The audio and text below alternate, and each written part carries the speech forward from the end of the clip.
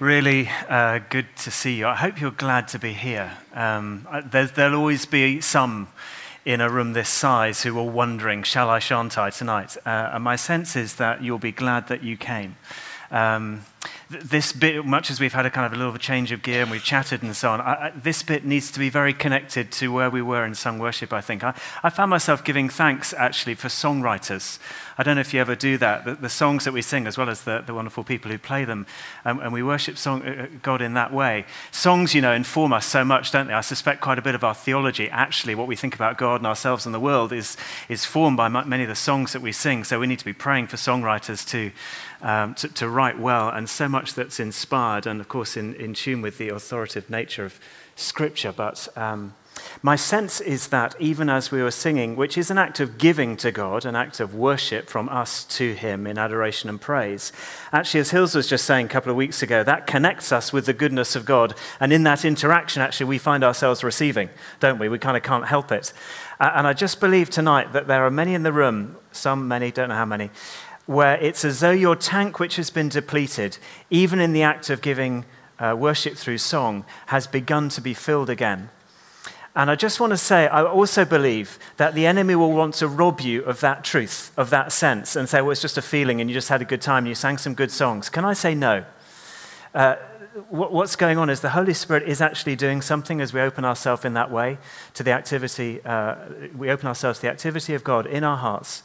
And those of us who find ourselves, I'm just being filled, there's something going on in my inner places, especially maybe if you came in a depleted sense, that's for real, because God is always looking to bless us, always. And just don't lose that, I guess, is what I'm trying to say there. We may come back to that a little bit. We'll see where we go. It feels like we could go off in all kinds of directions tonight. And as nice as it is to see you, by the way, wasn't it lovely to see the sun yesterday? Just for a day. Just hi, I'm here. I'm still here behind the clouds. In case you wondered, it was lovely. There was a wedding in here yesterday. I felt so glad for David and Hannah, who are married in here, that they got sunshine. Probably the last time that we'll see the Easter visuals on the screen for a little while, but I'm really glad that we're staying with these post-Easter kind of themes over these couple of Sundays, last Sunday, this Sunday. I came across a really beautiful story recently. There's a famous conductor called Reichel, I think that's how you pronounce it, and he was rehearsing an orchestra and a choir for a rendition of Handel's Messiah, Handel's Messiah. And there's a very famous soprano who was singing the solo line, and they were practicing that aria where it goes, I know that my Redeemer lives. Some of you will be familiar with that. I know that my Redeemer lives. And she sings this in rehearsal. And she's got a beautiful voice, and of course it's a wonderful tone, and she sings it very well, and people are very impressed. But Reichel stops the rehearsal. It's a true story. And comes over to her and very quietly says to her, Madam, do you believe what you're singing? And there's this kind of quiet moment, a pregnant pause, and she looks down, and then she looks at him in the eye, and she says, yes, sir, with all of my heart, I believe that my Redeemer lives. And he says to her, well, sing it again, but this time make me believe that he lives, and make the whole world believe that he lives. And so they begin the rehearsal again, and she sings it, but this time, deliberately as an act of worship, focusing her attention fully on the Jesus that she knows and loves and who loves her, and sings it until, as it were, in reality, the tears run down her own face, and as she opens her eyes, sees the tears running down other faces too, and Reichel comes over and says to her, I believe that your Redeemer, Jesus, lives. And we're going to read a story, we're going to get into the scriptures in a minute, but I love that we're just dwelling on this very obvious reality. But friends, it's a total game changer, isn't it? That Jesus lives. It is the very core of everything. It is the turning point of all human history. It's, of course, the reason that we're here. If he didn't rise, if he wasn't alive, we'd be watching Agatha Christie or something, or, downtown the burger bar, or doing something different. We're here because Jesus is alive. Everything flows from that. Everything. Our worship flows from that. Our response flows from that. Everything flows from that. And we've got to decide which side of that we're on. Do I believe? Will I sing the song of Jesus being alive in my life? What impact does that then have on who I am, what I do? The answer is everything if we take it seriously. And I know that we know that, but I'm just captivated again in a fresh way by the most profound truth of all. We know that our Redeemer lives. Ready to be encountered. That's what we're gathering to do, to meet him, worship, celebrate him, his goodness, pay attention to him, what he wants then to give to us, to encounter him in his word. We've encountered him in worship. We encounter him in his word. And what we're going to read now is a story of encounter. And I believe that God wants for us to encounter him again through this familiar post-Easter story. He encountered two others. You'll find it in Luke 24. It'll be up on the screens. And friends, can I ask us again to, as much as we can, use imagination. There's two characters in the story plus Jesus. And I'm not telling you who to imagine yourself to be. You can imagine yourself as Jesus if you like. But let's just pray again. I want to pray again as we read this, that the Lord will speak. It's almost a story, I was saying to Andrew before, almost a story that stands for itself in so many ways. It's unbelievably rich. Anyhow, let's read it because we need to get on. If I could have that on the screen, Daff, that would be great. So the same day, two of them were going to a village called Emmaus, about 7 miles from Jerusalem, and they were talking with each other about everything that had happened. As they talked and discussed these things with each other, Jesus himself came up and walked along with them. But they were kept from recognizing him, and he asked them, "What are you discussing together as you walk along?" And they stood still, their faces downcast. One of them, named Cleopas, asked him, "Are you the only one visiting Jerusalem who doesn't know the things that have happened there these days?" "What things?" he asked. "About Jesus of Nazareth," they replied. "He was a prophet, powerful in word and deed before God and all the people. The chief priests and our rulers handed him over to be sentenced to death, and they crucified him. We had hoped that he was the one who was going to redeem Israel. And what's more, it's the third day since all this took place, and in addition, some of our women amazed us. They went to the tomb early this morning, but didn't find his body. They came and told us that they'd seen a vision of angels who said he was alive. And then some of our companions went to the tomb and found it just as the women had said, but they didn't see Jesus." He said to them, "How foolish you are, how slow to believe all that the prophets have spoken. Didn't the Messiah have to suffer these things and then enter his glory?" And beginning with Moses and all the prophets, he explained to them what was said in all the scriptures concerning himself.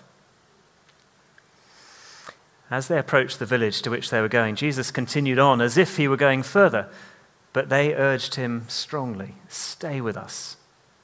For it's nearly evening, the day is almost over. So he went in to stay with them. And when he was at the table with them, he took bread, he gave thanks, he broke it, and he began to give it to them, and then their eyes were opened, and they recognized him. And he disappeared from their sight.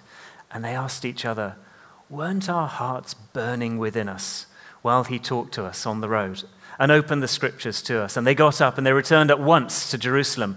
And there they found the 11 and those with them assembled together and saying, "It's true, the Lord has risen and has appeared to Simon." And then these two told what had happened on the way and how Jesus was recognized them when he broke the bread. We know that our Redeemer lives. I'm old enough to remember a man called Malcolm Muggeridge. That name will be familiar to a handful in the room. He was quite a famous man towards the end of the last century, so I'm going to guess 70s mainly.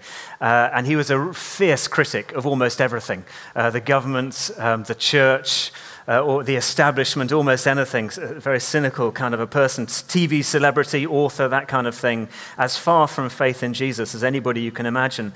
But he found himself filming for the BBC, actually, a documentary in the 70s in Israel.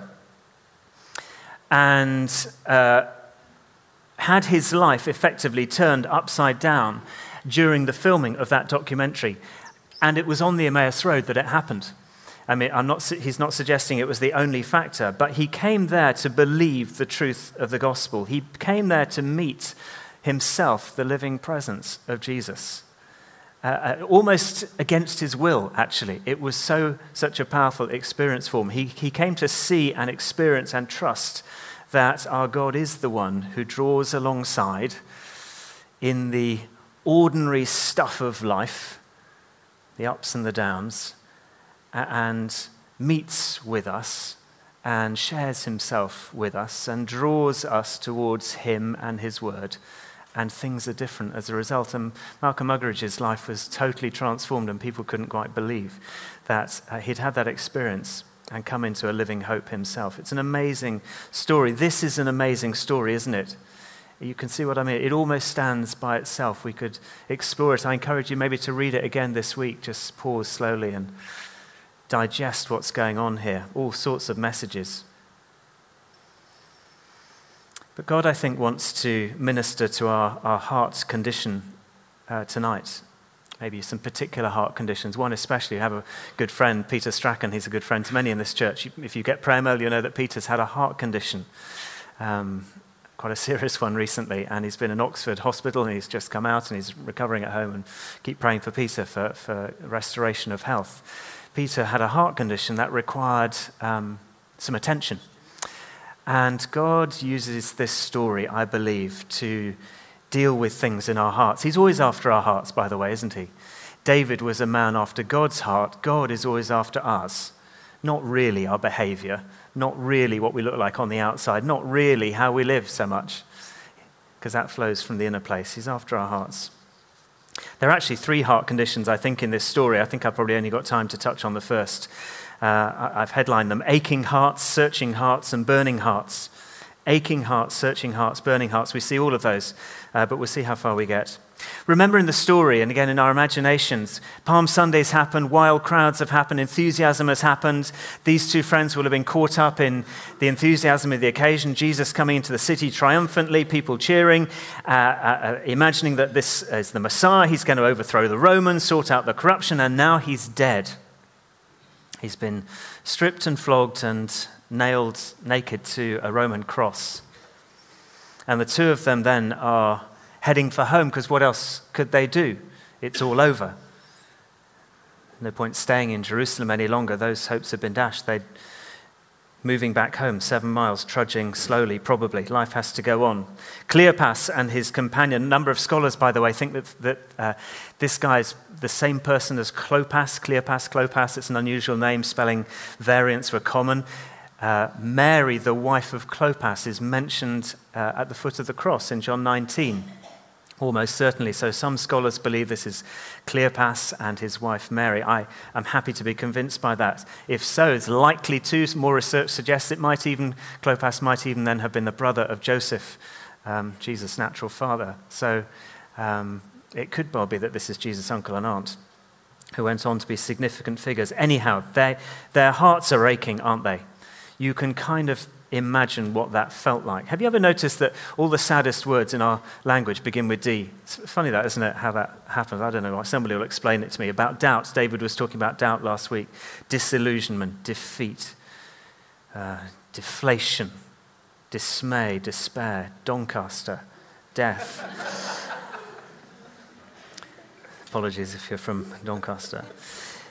But disappointment would be a good label, I think, over the feeling. It seems to be the main emotion here. We had hoped. Hills was talking brilliantly about this passage this morning. We had hoped. We had hoped. It's all loaded into that phrase right there, isn't it? We'd hoped that this was the one. Hope is like oxygen. Hope is the air in the lungs that we need for life. Cicero says, where there's life, there's hope. I'd put it the other way around. Where there's hope, there's life. Can't survive without hope. And when hope withers and it sort of diminishes, it can take us into difficult places. It's a slippery slope towards some of those other Ds, isn't it? Discouragement and even despair. We get resigned, we sort of begin to give up. I don't think anything will ever change in this scenario, this situation. We had hoped, but now that hope has gone. And it has a sort of cumulative effect. One disappointment isn't necessarily decisive in itself, but the build-up of disappointment or continual disappointment over a period of time just gnaws away, doesn't it, at hope. And then you can even become afraid to hope anymore in any kind of change or reversal, because that would be to set yourself up for further disappointment, and we want to self-protect and avoid that. And then we can shrivel, and then we can become smaller, and then we can put up those walls of self-protection and find ourselves actually trapped in a pretty miserable place. And I don't know how far down that road they'd gone, but here's Cleopas and Mary, let's call them that. And there'll be some in the room tonight, and you recognize this. This is the stuff of human experience. It's the stuff of broken hearts and a broken world. It's the heartache of disappointment. Things not working out as we had hoped. Arsenal lost again this afternoon. To be very trivial. Small things. Sometimes it is small things. But on that spectrum, through towards much bigger things, much more serious disappointments. Fill in the blanks for yourself. You don't need me to give you examples of what that's like. Get in touch with disappointment, things which didn't work out. They're not working out how you had hoped. The project has gone wrong. You haven't got the job. The friendship you were expecting to go in a particular direction hasn't. Whatever. An elderly relative is going downhill with dementia. Whatever. We had hoped.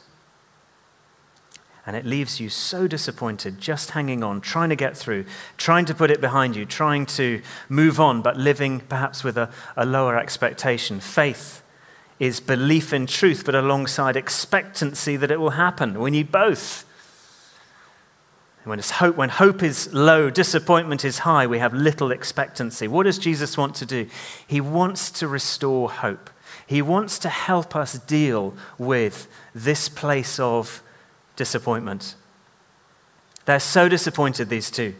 They're talking to Jesus. They find themselves talking to this stranger, and they talk about Jesus, this man who was a great prophet. He was amazing. He did incredible things. He was a miracle worker. He healed people. He did this and he did that, and he was extraordinary. And then he was killed. We thought he was going to redeem and rescue us all, but now he's dead. Hugely ironic, by the way. This is the gospel according to Cleopas. Did you get that? And it's all true. It's all amazing. It's a brilliant summary of who Jesus was. That person. He did do all of those things. He was a mighty prophet under God. He did do the miracles and the healing and the teaching and everything, and he did die. But his death didn't put an end to his mission to redeem and rescue. It was the very means by which he accomplished that mission to redeem and rescue and bring new life and hope and release us from the bondage and trap of our own rebellion and sin, and pave the way for freedom and new life. They pour out their disappointment. The cross has changed everything for them, but not in a good way yet. Their experience of Jesus is now all past tense. Even want to pause there as I was just preparing this, thinking, just to say, I wonder if there's people in the room tonight and your experience of Jesus is past tense. He was. We knew him then. Had an experience of him then, met him then, but then feels like rather a distant place. And I'm not sure now. I still find myself in a building where we're celebrating him and singing songs, but in my heart, he feels a bit then. Friends, God has good news for you tonight in this truth and story that he has not abandoned you. I mean, the dramatic irony is extraordinary, is it? We who know the story and read the story now, they tell all of this about the very person that they're speaking to. Isn't this one of the best lines in all of Scripture? Meditate on this. Jesus himself came up and walked along with them. Jesus himself came up and walked along with them. Didn't deserve it, didn't earn it. He just did, because he gives himself away, as we just sung in that great new song, the reckless love of a Savior, a Redeemer who just comes alongside and walks with, because that's the heart of the good news of a God who comes and doesn't stay distant. Jesus present in our pain. And we need to hear it again and again and again and again, and allow the Holy Spirit to take it and burn it into our spirits again and again and again. Whether we know it or not, by the way, whether we recognize him or not, by the way, Jesus is present in our pain. present with us always. Why? Because it's his promise. He can't do anything other.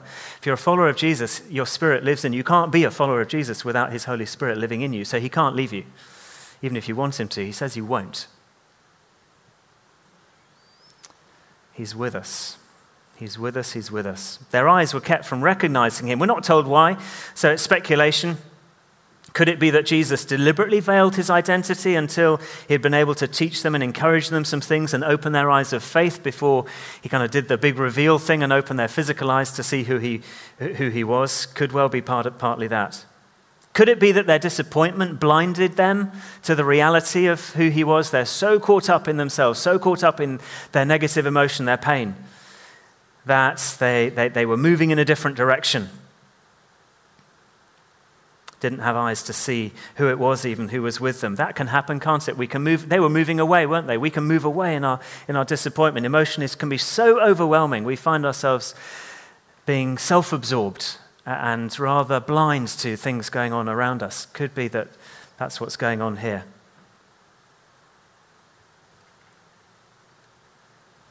Maybe it was vital for these two to have some time first before the amazing revelation of who it was that was speaking to them, to actually be able to express and get out their sadness and their disappointment.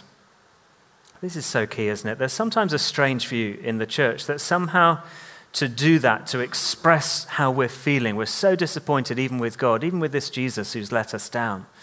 Sometimes a strange view, maybe it's partly British view, I don't know, churchy view, that there's not, we shouldn't really do that too much. We shouldn't express that kind of thing. Shouldn't we be, come on, we're people of faith, that somebody else's situation is always worse than ours, always compare ourselves, with somebody else, and it's okay, come on, let's get going, and let's be strong, and da-da-da-da-da. It's not helpful, is it? Bit of a self-righteous kind of religious voice, that religious parrot I've spoken about before can sometimes whisper that to me. Come on, Tim, buck your ideas up. No need to sort of express. No, on the contrary. This is part of healthy relationship. I think we are beginning to learn that, by the way. This is healthy relationship. We can identify, voice our emotions, bring them to the Lord, remembering who he is. Of course, they didn't know who he was in this moment, but whatever the case, Jesus is well aware of their disappointment, well aware of how they're feeling. But he's not quick to address it or solve it. He wants them to engage with that. He wants and does listen first, encouraging them to speak, to get in touch with those feelings, those emotions, give them voice. Pastoral skills 101 when somebody's got heartache of disappointment or whatever else. Listen. Let them say how it is for them. I find this so helpful. Father knows everything about us. All the pain, all the frustration you might feel, all the disappointment, all the confusion, all the stuff that we carry, all your heartaches now, in the past, in the future. And his first invitation is that we don't walk away, is that we don't keep it to ourselves, that we don't lick our wounds, that we don't go into that place of self-pity, that we don't go into our cave, but that we tell him, that we let him know how it is. Isn't that why we love the Psalms? You can hardly accuse David of being a man of little faith or being somehow weak because he kept expressing his emotion and his disappointments and despair. This is what it's like to be me right now. Personally, I've been on a bit of a journey with this in the latter part of my life, I would say. Many of you in the room know that the last couple of years have carried their huge difficulties in so many ways, for many of us in different and unique ways, of course, each one. One of the things that I've found so profoundly helpful is to be encouraged in this way. And by the way, not just to express negative emotion. This is what it's like to be me right now, God. Did you know? Have you remembered? But actually to write that stuff down. And I know I bang on about this, but I'm going to continue banging on about it because I so want to encourage us in the act of expressing that and using writing to do that. The Bible in Habakkuk encourages that practice too. You might want to call it journaling, you might want to call it whatever you want to call it. And it's only between you and God, but I found it monumentally helpful to be able to express, as part of my testimony, Jesus does real. He does reel. And when they finished speaking out their disappointment, when he's finished listening, only then does he respond. Interesting how he responds, by the way. Did you get this? Thickheads, he says.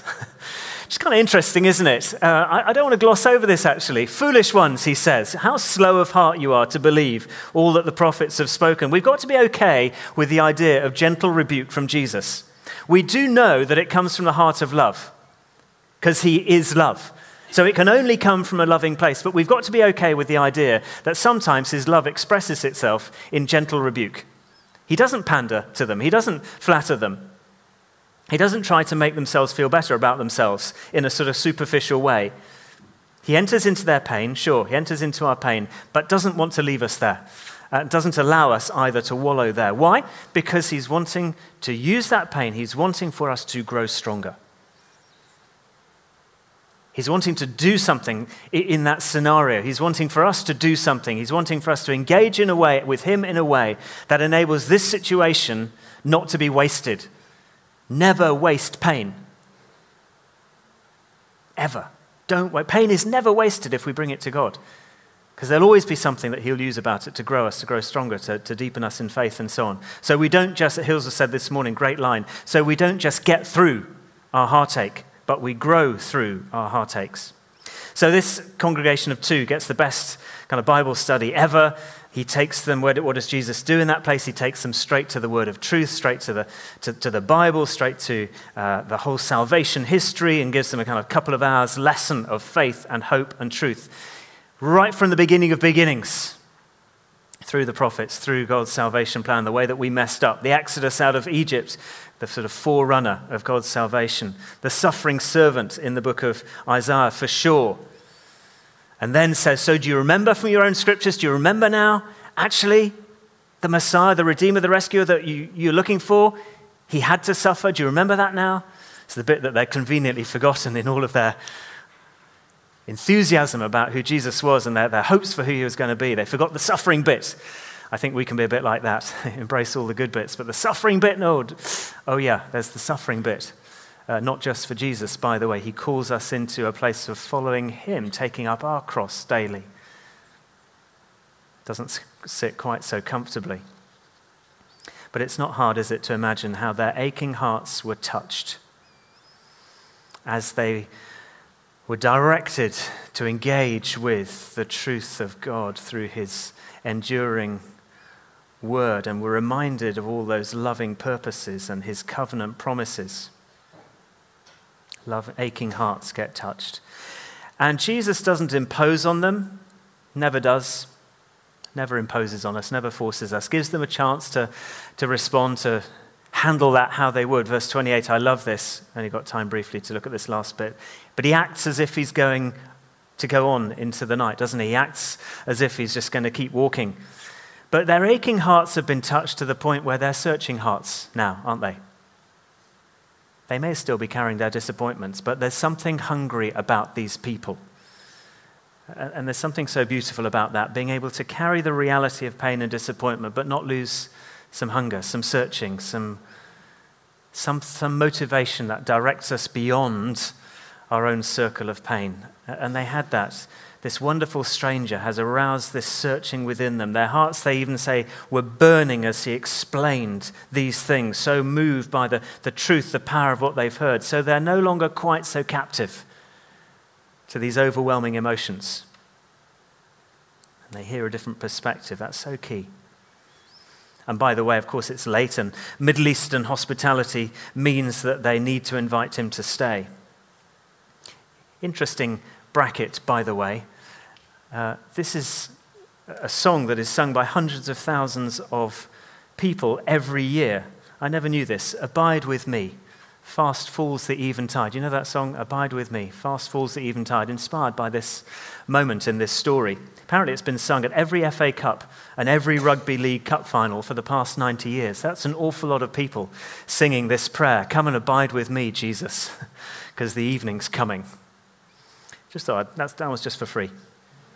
That's incredible. But he won't force his way in. He delights to respond to the welcome. So they prepare the meal. The bread is taken. The bread is held up. The bread is Blessed then by hands that suddenly reveal themselves to be the hands where giant Roman nails have pierced. And the voice in that moment suddenly becomes that voice that they recognize and know so well. And their eyes are open to who he is. And then he's gone. Again, we're not told why. Why did he disappear so quickly? We don't know. Perhaps for his followers to get used to following him without continual physical presence, perhaps being readied in some way for the Holy Spirit's presence when Jesus has ascended to the Father's side, and then for followers to abide forever, for the Spirit to abide forever with everybody who welcomes him into their intimate place, their table, that place of connection and deepest closeness, to enjoy the blessing that Jesus prays over them. And that's a blessing that's for us, isn't it? For here and for now. For those who don't have face-to-face encounter. But Jesus says, blessed are those. You're blessed, but you've seen. Blessed are those who believe yet haven't seen. That's us, a couple of thousand years later. Blessed to make our choices, to trust Jesus again, to invite his presence to abide at the table in our hearts, to invite him into our aching places. Maybe disappointment, if that's your prevailing emotion tonight. Maybe it's something else. To have him connect us with his promises, to have him touch us with his love. Jesus does real. And he's present in your pain and mine. Why? So that we might know him. So that we might trust him. So that we might allow him to grow us stronger, receive hope in a challenging place, and then better reflect that goodness, that hope to a world that needs it so much. Let's stand together.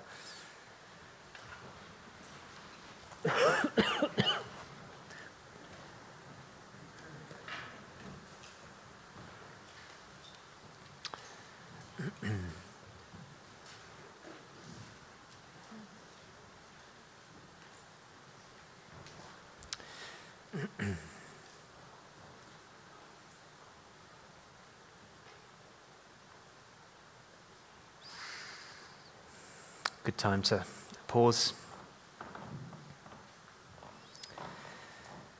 Could well be helpful to close eyes. I generally find that cuts out at least some sources of distraction.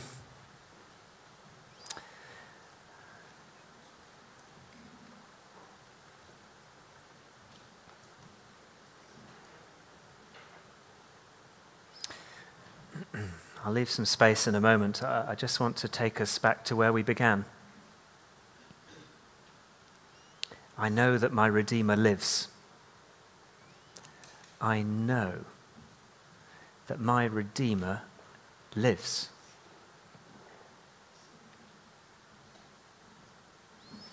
And if he lives, he can only be good to his promise.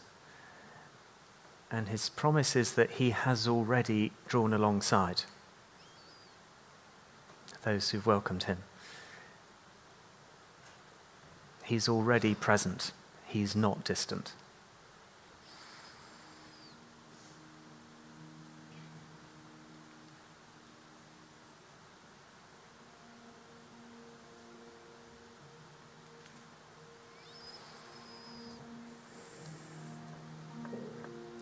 So perhaps you'd like to echo with me whatever words of invitation those two used when they invited the one who at that moment for them was a stranger but isn't to us, to come in, to come closer, to continue, to be with, to sit at the table and continue to bless and touch. And they sat at his feet and they welcomed him. So I want to pause as we say, well, we welcome you, Lord. We welcome you. We're thanking you that you're present. We've not summoned you from a distant place. You're here and you're with us, even in us. But we welcome you. And Holy Spirit, we say, come in all the ways that you want to do all that you want to do, even here, even now.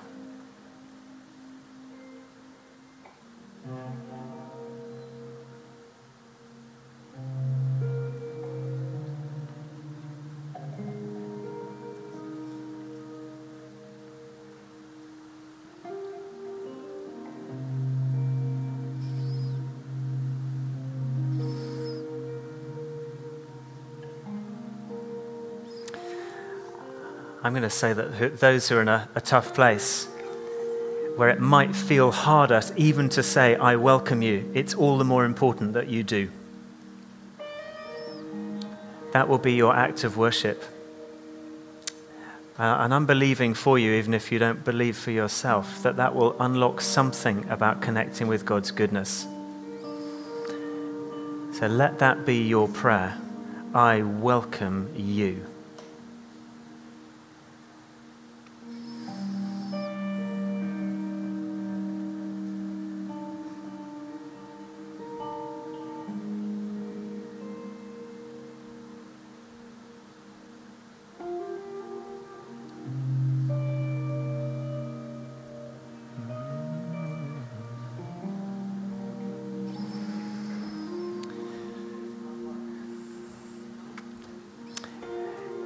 As always, I'm going to invite you to come forward.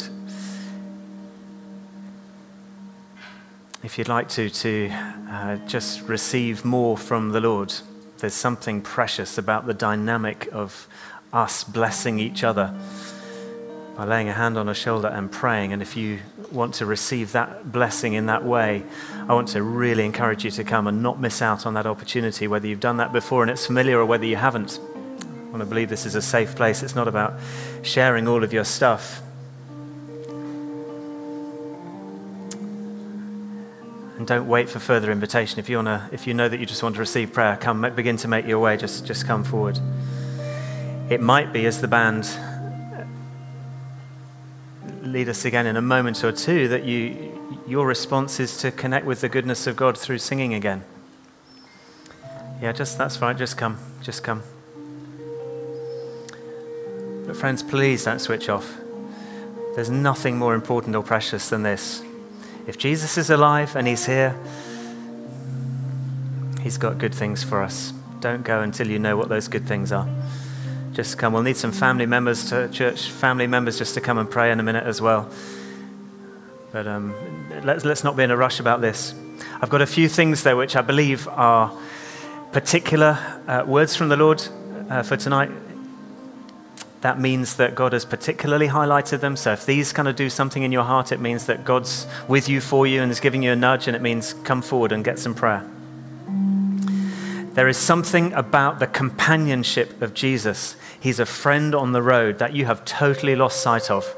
You may relate to him or God in different ways, but the fact that he's a friend alongside you is something you have not known either ever or for a while.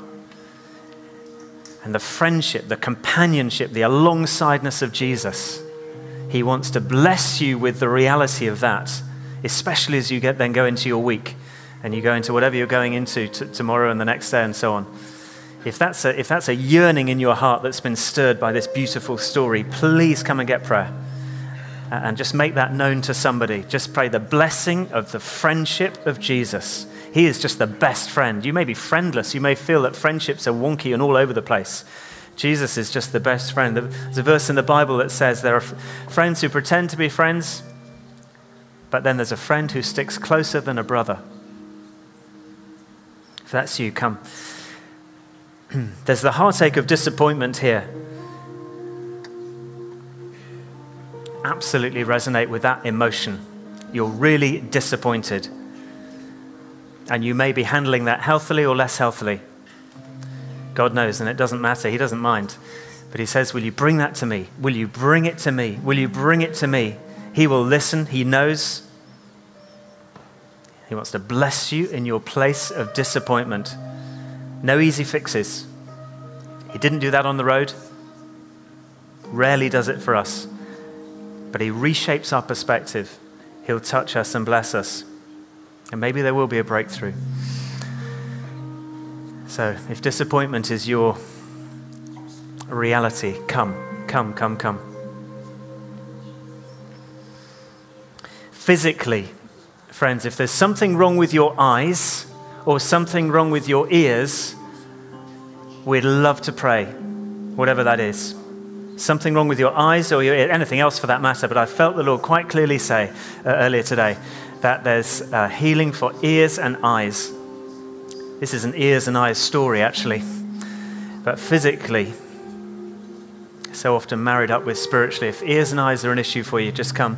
We could do some more folks to pray, please. It'd be great. Just come and stand with a brother or a sister. If you are praying,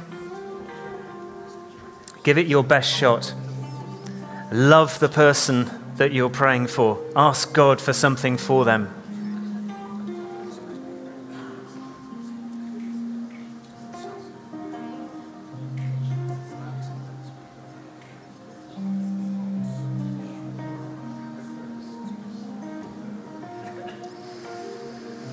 I love this testimony.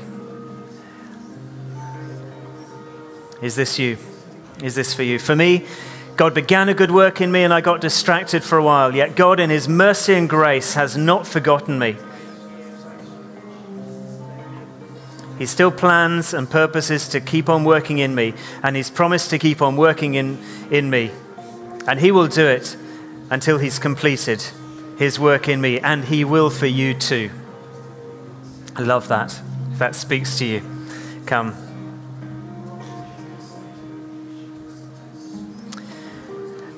Just a sense too of God pursuing the one.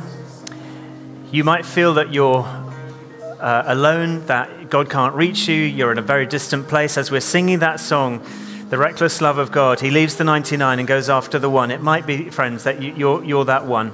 You might be feeling that you're that one. That you're out of touch, you're out of range, God can't get to you and nobody else can. That is not true. Don't hear that lie. God goes after the one and he's especially chasing you down. So don't leave this church building without telling him that, and preferably telling somebody else that and allowing them to pray for you.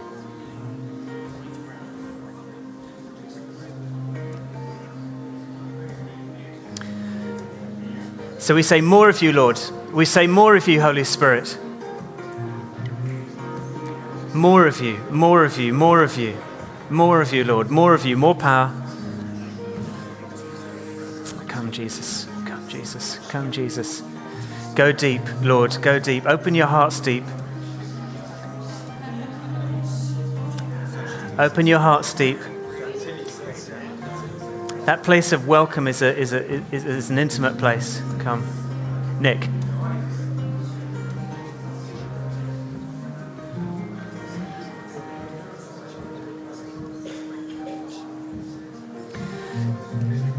Don't miss the opportunity. I think there's still some more, maybe up from the balconies.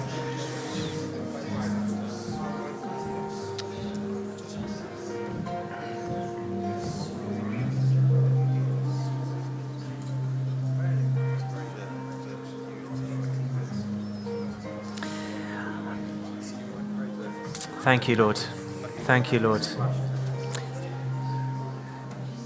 Just want to remind us, friends, if God is doing good things in your life or around your life, please share them.